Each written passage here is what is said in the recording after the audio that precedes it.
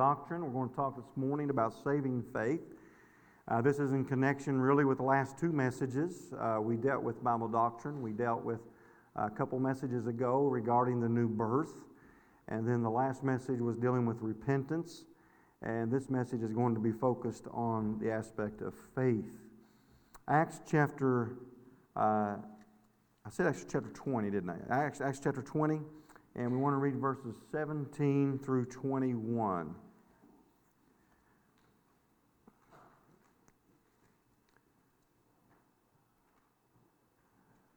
From Miletus, he sent to Ephesus and called for the elders of the church. This is the Apostle Paul.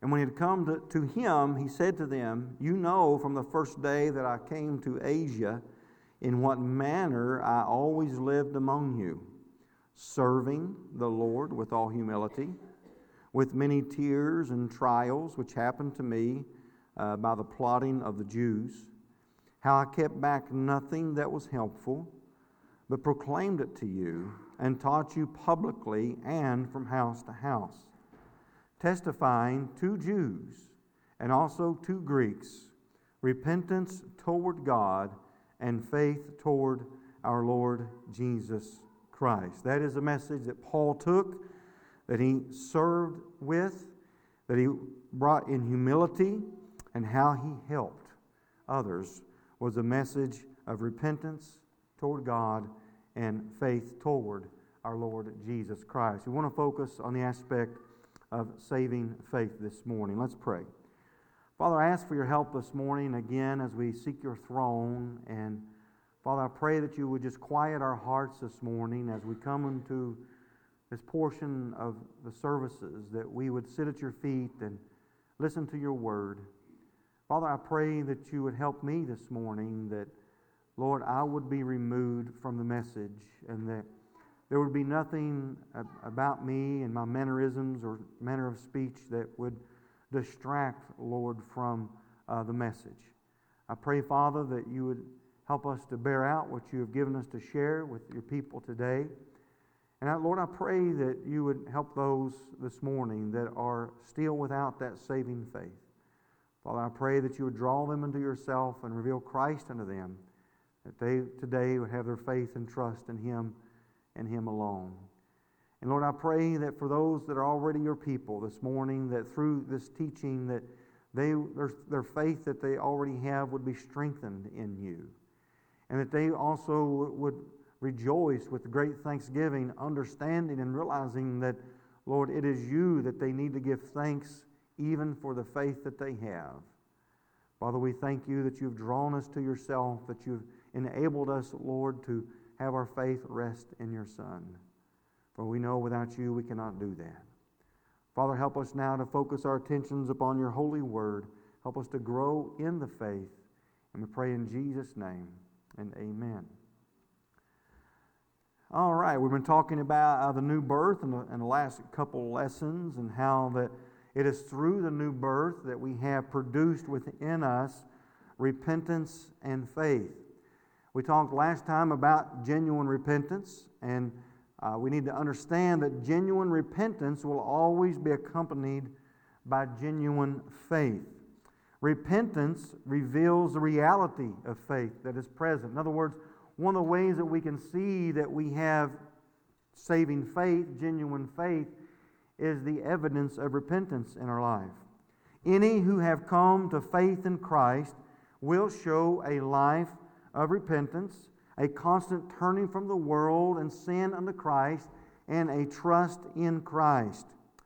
Now, when you speak of faith and repentance in the Word of God, they are so closely connected that in preaching one or the other, we are actually many times proclaiming them both at the same time.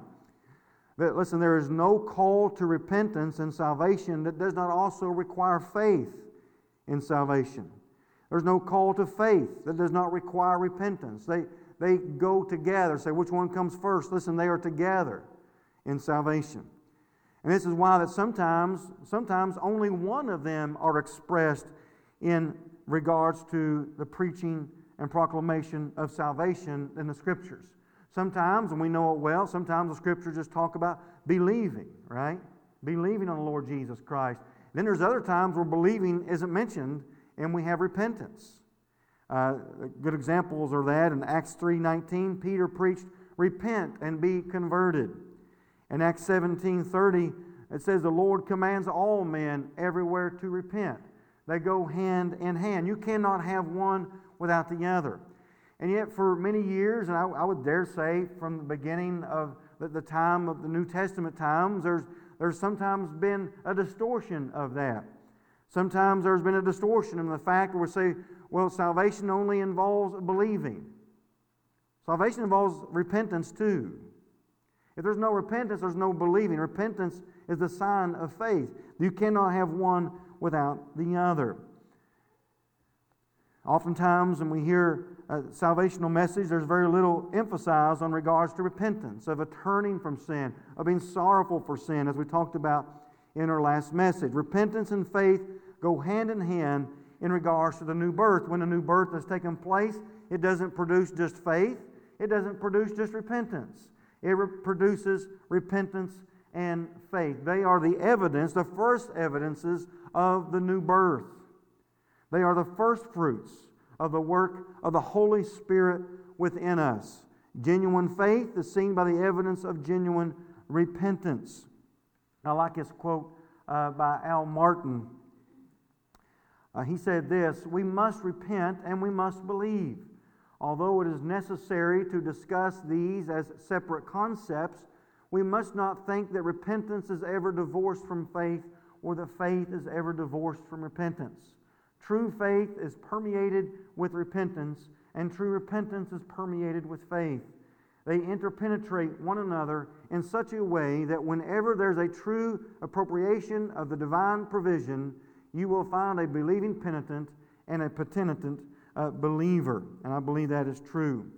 Listen, saving faith is trust and reliance on the Lord Jesus Christ as one's personal Savior and sin bearer. And in that, there will always be a repentance from self and sin unto faith in Christ. Paul came testifying to Jews and also to Greeks, repentance toward God. And we mentioned this in our closing message last week. Repentance is not just turning from sin, it's a turning toward the person of the Lord Jesus Christ. Repentance toward God and faith toward our personal Lord Jesus Christ, toward the person of the Lord Jesus Christ. Now let's talk for a minute here regarding distinguishing saving faith. Distinguishing saving faith. Now there is a historical belief that we can have that is not a saving faith.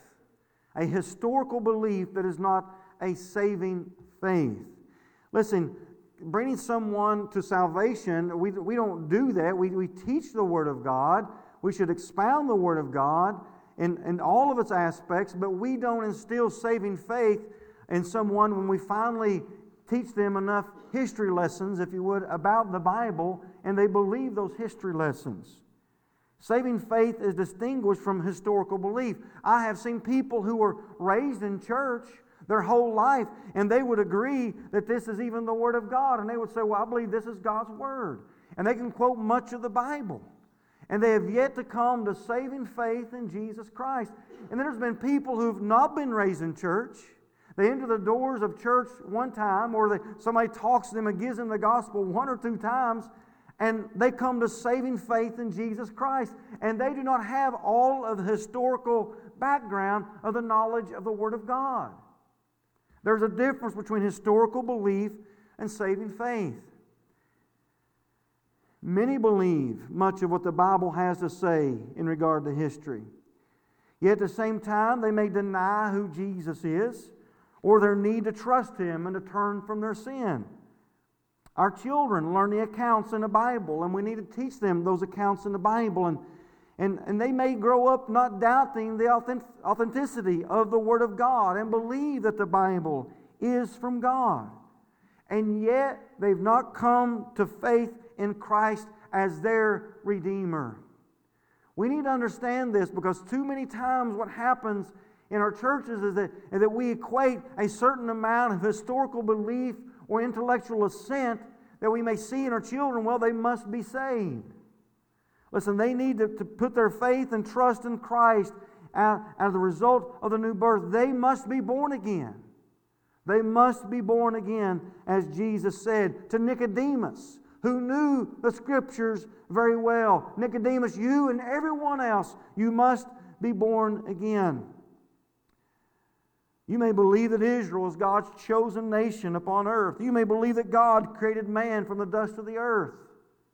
And I've said this many times, but I believe those things, taught those things, and I believe them. I don't ever remember doubting that God was creator. Now, creation is important even in proclaiming the gospel, but believing in creation does not mean that you have trusted Christ as your Lord and Savior. Creation was well accepted for many, many years. But it didn't mean that everybody believed in creation were believers upon Christ as Lord. You may believe that God parted the Red Sea and Israel walked across on dry ground. You may believe that David and Solomon were real kings, that they actually existed as the Scriptures teach. And believe those accounts, but not have saving faith in the person of Jesus Christ. Now you may take that even farther in regards to an intellectual assent that may go a little further than just a historical belief. You may agree that God is real. You may agree that this is the Word of God and live in total rebellion against it. You may have an intellectual assent about the person of Christ and things about Jesus. You may believe that He was born, that He died. As you may even believe that He rose again. And we need to understand the difference between believing this and assenting to this and having saving faith in the person of Jesus Christ. I don't ever remember doubting, even as a young boy, that if you would have asked me if I believe that Jesus died, buried, and rose again, that I would have said, no, I don't believe that. Now, those of what we might label as of the Arminian persuasion would call this saving faith. In other words, somebody just gives assent to that. Yeah, I believe Jesus died, buried, and rose again. Well, they say, well, you are saved. If you believe Jesus died, buried, and rose again, well, you're saved. Saving faith, they would believe that to be just simply as an assent to that. Listen, I can be drowning. I can be drowning and believe that someone has thrown a life vest or a life jacket out to me. I can see them do that and assent, yeah, they did that. They did that. But it doesn't do me any good if my faith and trust is not in that. Trust and faith takes it, God at His Word, and understands that Christ not only did it, but He did it for me. The gospel is not just that Jesus died, buried, and rose again. We're cutting it short. Paul said the gospel is the power of God unto salvation to everyone that believes. Romans 1:16. 1 Corinthians 15, he tells us how the gospel is what? It is how that Christ died, was buried, and rose again according to the Scriptures. But then he says He did it for our sins. The gospel message is the message of substitution. It's not just believing that Jesus did it, but it's believing that Jesus bore your judgment, took your place on the cross of Calvary. And that is different. It's putting your trust in that work of Christ for you. Saving faith does not just believe that Jesus did those things, but He did them on your behalf. Faith in the gospel message is a faith in the work of Christ on behalf of your sin, your judgment, that He died for your sins, took your place. He was your substitute. He was your sheep that took your place. The sins that you deserved, bore your sins in His body.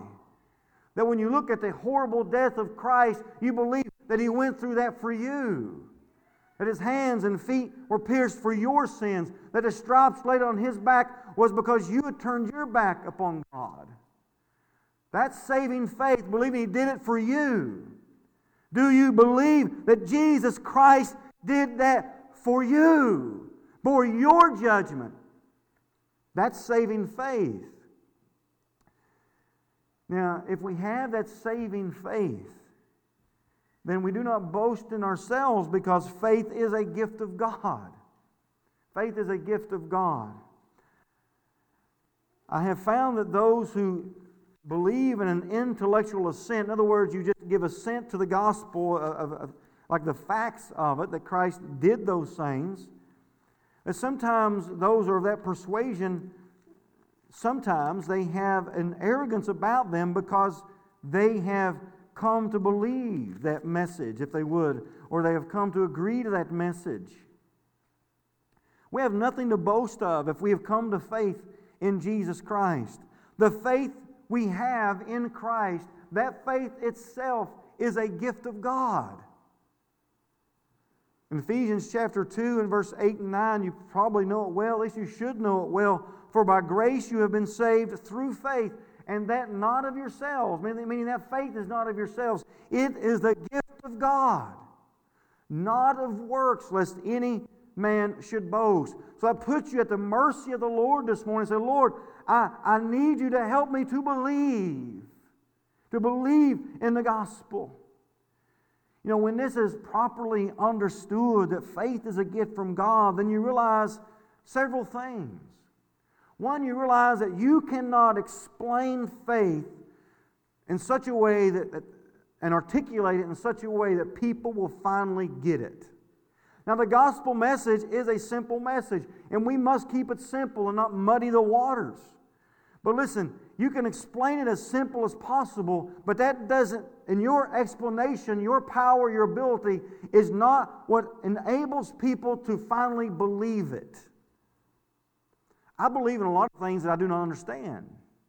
And you can try to explain them to me. I may not understand them, but I still believe it. There's a lot of things about the gospel I still don't understand.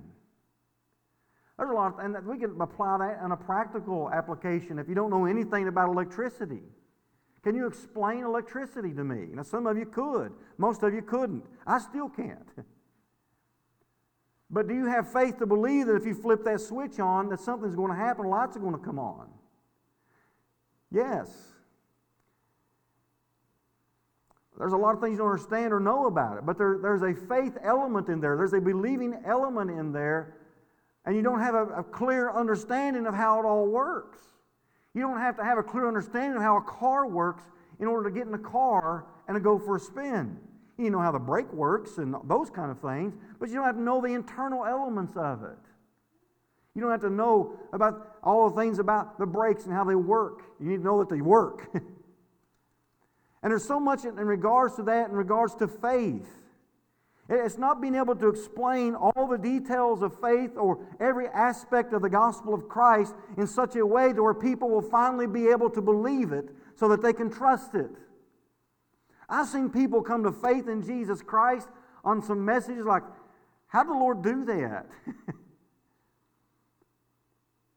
Sometimes you preach salvational messages and think, well, this is finally going to put the nails in the coffin, if you will. It's going to seal the deal. People are going to get it. It's so simple. I've laid it out. I've not used any complicated terms. I'm trusting solely in the Lord. I mean, it's right there in black and white or red and white. Boy, it's just going to be clear and plain and to the point. I mean, boy, surely somebody's going to get this morning.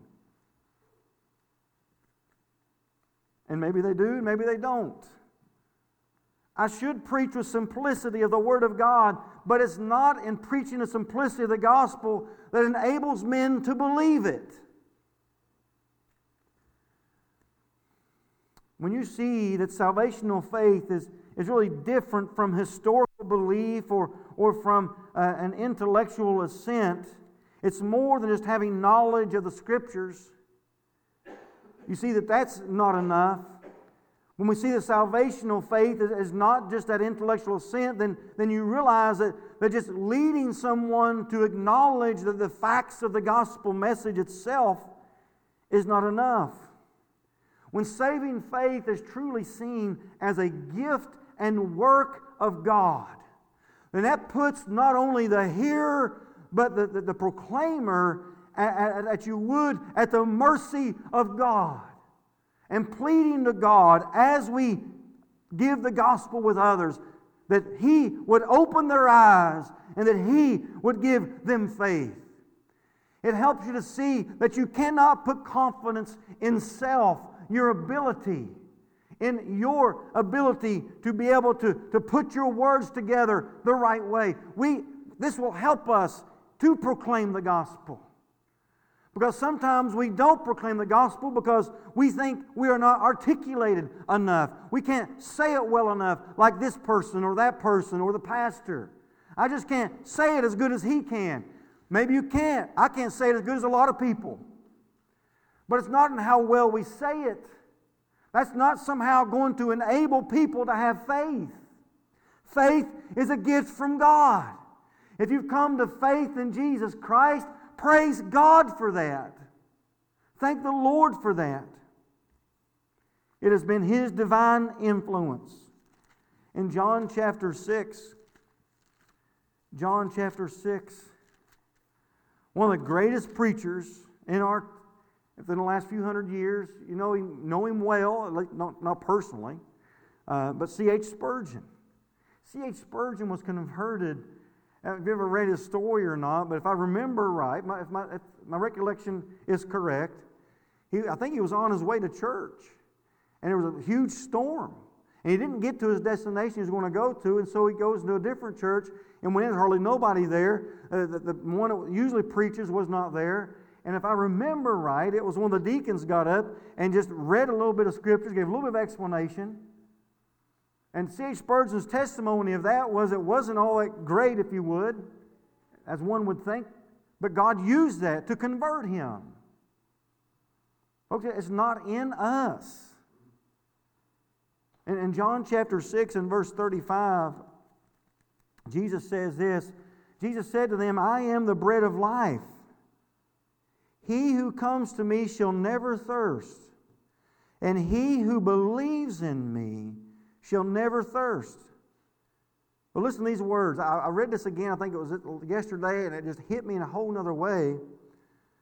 But I said to you that you have seen me. He's talking to people that can look right at Him, eye to eye, eyeball to eyeball, face to face, in the very presence of Jesus.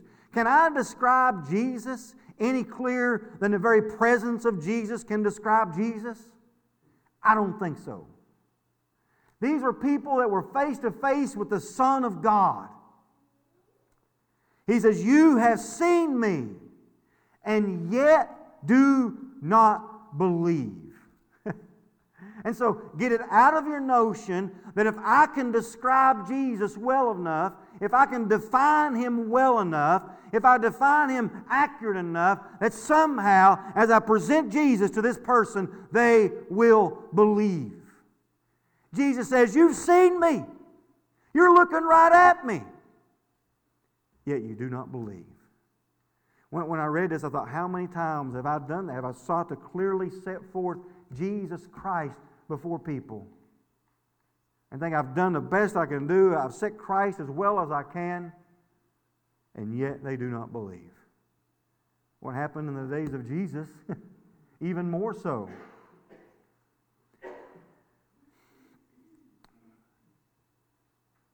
He says, verse 37, all that the Father gives me will come to me. And the one who comes to me, I will by no means cast out. When faith is truly seen as a gift, and it strips us of any pride if we have truly come to Christ and come to faith in Him. We received faith not simply because we were raised in church and we were raised to believe it.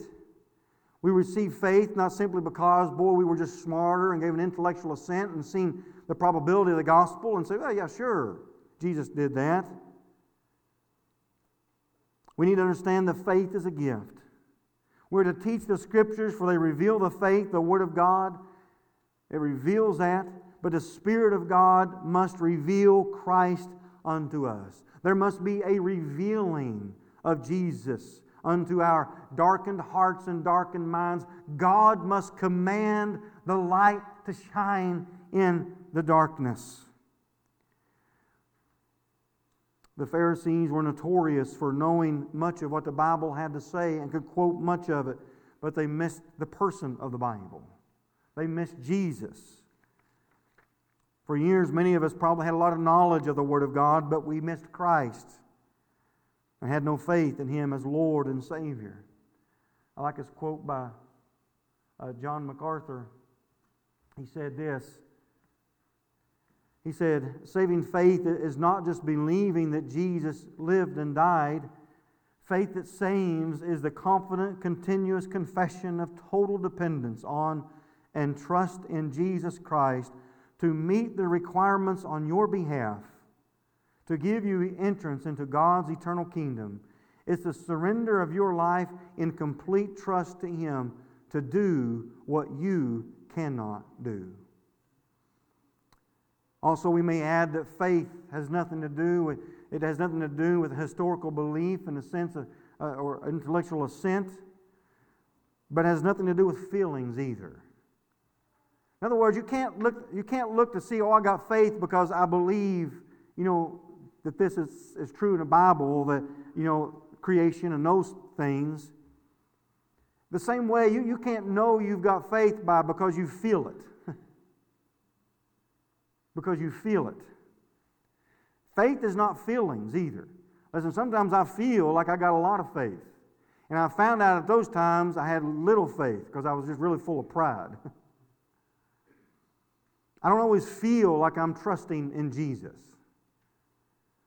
And many are waiting for the right feeling so that they can know that they have faith. Jesus says to believe on Him. He does not say to feel after Him that you may believe.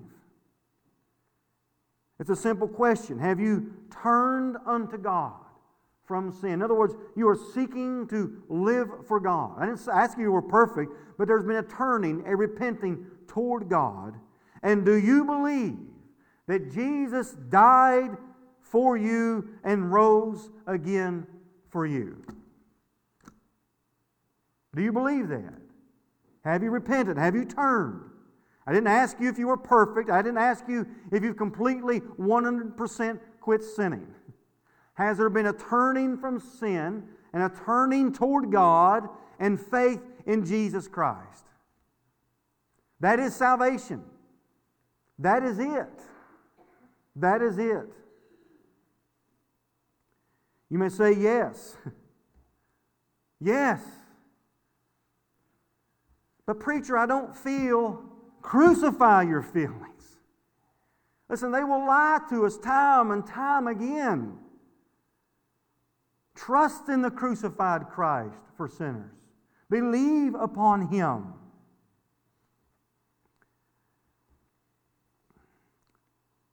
And speaking of genuine faith, we must bring in works.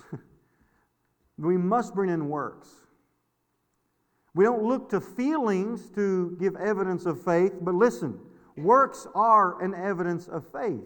We don't work to get faith, but works are the evidence of faith.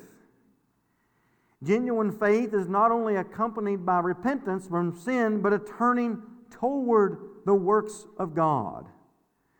It not only enables us to turn from evil, but enables us to do good. Ephesians 2, we read it earlier in verse 8 and 9, but we need to read verse 10 as well. 8 and 9 says, "For by grace you have been saved through faith, and that not of yourselves, it is the gift of God, not of works, lest any man should boast." Then the very next thing he says is what? "For we are His workmanship, created in Christ Jesus for good works." As we have come to faith in Christ through the gift of God, He has made us after His own image, and He's working towards that more into His image, and He is making us unto good works. He's made us for that purpose. God not only has given us faith, but He's enabled us through His Holy Spirit to do His work. Listen, when there is faith in the gospel, there is also a change of heart. It's the sign of genuine faith. There is a desire for righteousness. There's a desire for the person of Christ, a desire for goodness. Why? Because of the Holy Spirit of God within us. That's the power of the gospel working in us. In 1 Peter 2:24 it says, who his own self bare our sins in his own body on the tree, that we, being dead to sins, should live unto righteousness, by whose stripes you were healed. Turn with me, if you would, to 1 Thessalonians chapter 1. Listen, when the gospel comes in power, and we have trusted the gospel, it changes us. So, well, preacher, why now are you talking about works and stuff? Salvation's only by faith. Absolutely. Look and live.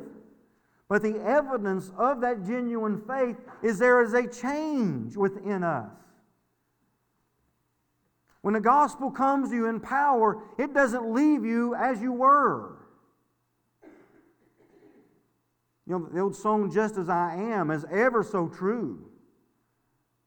We come to Christ just as we are, as sinners. But He doesn't leave us the way we are. He changes us. In 1 Thessalonians chapter 1 and verse 3, Paul says, remembering without your ceasing your what? Your work of faith, labor of love, patience of hope in our Lord Jesus Christ in the sight of our God and Father, knowing, beloved brethren, your election by God. How does he know they're one of the chosen? How does he know this?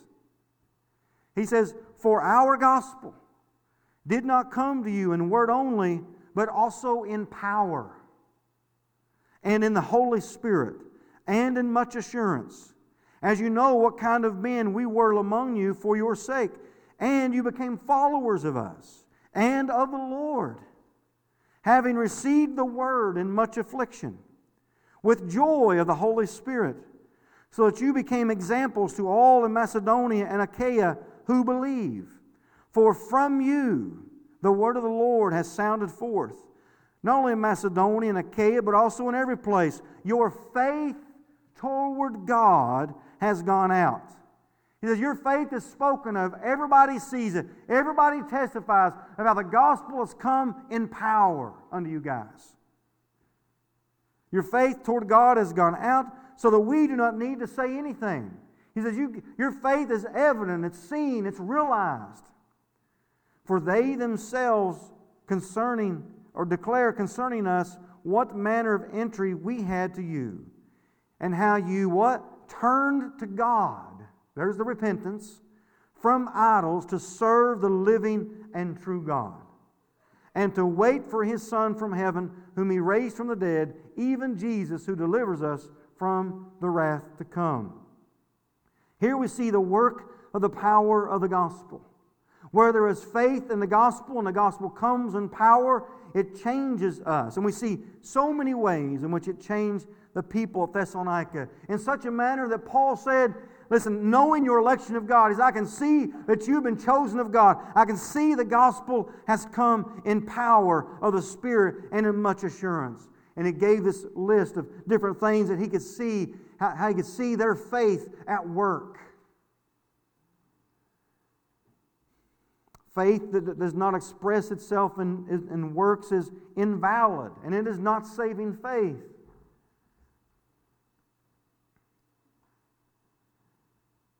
James says, even so faith, if it hath not works, is dead, being alone. It's a dead faith and not a living faith in the living Christ. We change without because we've been changed within. That's the evidence of faith. We're told in 2 Corinthians 5:17, therefore, if any man be in Christ, he is a new creature. Old things are passed away. Behold, all things become new. And I feel like I've never lost that, right? It seems like every day it's like that's true. Old things are passing away. Everything's becoming new. To know if you have a real faith, you don't look back to how you felt 20 years ago or what you were thinking 20 years ago when you made your profession of faith. Do you have a faith in Christ that has changed you and is changing you? A faith that changes who you desire to become. A faith that draws you closer to Christ. A faith that wants you to be like Christ. Do you have a faith that gives you a desire to do the works of God? To tell other people about Jesus? Listen, salvation does not come through baptism at all. Baptism is a work that we do, that we follow the Lord in after we are saved. But while baptism never saves us, baptism is a profession of the faith that we have believed upon Christ. We get baptized not to be saved or to get faith. We do not believe in baptismal regeneration. In other words, some people believe, but boy, once you're baptized, you come up with having faith. But by faith, we obey this first work that we're told to do. And that's why many times when the gospel is being preached, you cannot deny it in the New Testament. It is repent and what? And be baptized. Why? Because it's the first work. It's the first evidence of a life that's changed by the power of the gospel. I find this a very powerful verse in Luke 7:30. But the Pharisees and lawyers rejected the will of God for themselves, not having been baptized by Him, by John. Believers don't reject that. It's a work we do when we come to faith in Christ. But it's not a work we do to come to faith in Christ or to make us right with God or to justify us in that sense. Bruce Ware said this. He said, works that are the outflowing of our salvation are never then the root or the basis of our right standing before God, but rather they are the fruit or the demonstration of our true salvation. They testify to the genuineness and reality that we are now His children, that His Spirit lives within, and that the faith that brought us justification continues as a living faith now to bring us ongoing sanctification. I just think that's a wonderful quote. Now let us emphasize for the last few minutes the ground of faith. I remember as a boy, for a young man, thinking, well, I must be saved because I believed in salvation by faith. I believed in that. I believed that salvation was only by faith. I don't ever remember doubting that. Now, I say that many times, but I just don't remember doubting that. I don't ever remember thinking, boy, I need to be good enough so I can go to heaven. In other words, if I just do this and this, I'm going to go to heaven. I remember from a young boy thinking salvation has to be by faith. That's what the Bible says, it must be by faith. But I didn't have faith. Christ is the object of our faith. It's not, I don't know how else to say it, it's not faith in faith. It's not faith in the doctrine of faith. It's faith in the person of Christ. And there is a difference in that. It's not faith in our doctrinal integrity. It's faith in the person of Christ. Christ is the object of our faith. He that believes on the Lord Jesus Christ shall be saved. We don't trust in our knowledge of the Bible and assume that because we know a lot about the Bible that we must be saved. We don't trust in our reverence for the Bible or church. We trust in the person of Jesus Christ Himself and His work of redemption, His work on the cross, His death, His burial, His resurrection for our sins. It's reliance on Jesus Christ and Christ alone. And yes, that manifests itself by good works, but our faith is in Christ alone and not in our works. Salvation is not of works, lest any should boast. And it is not by works of righteousness which we have done. We must dare not lay hold of someone else or something else.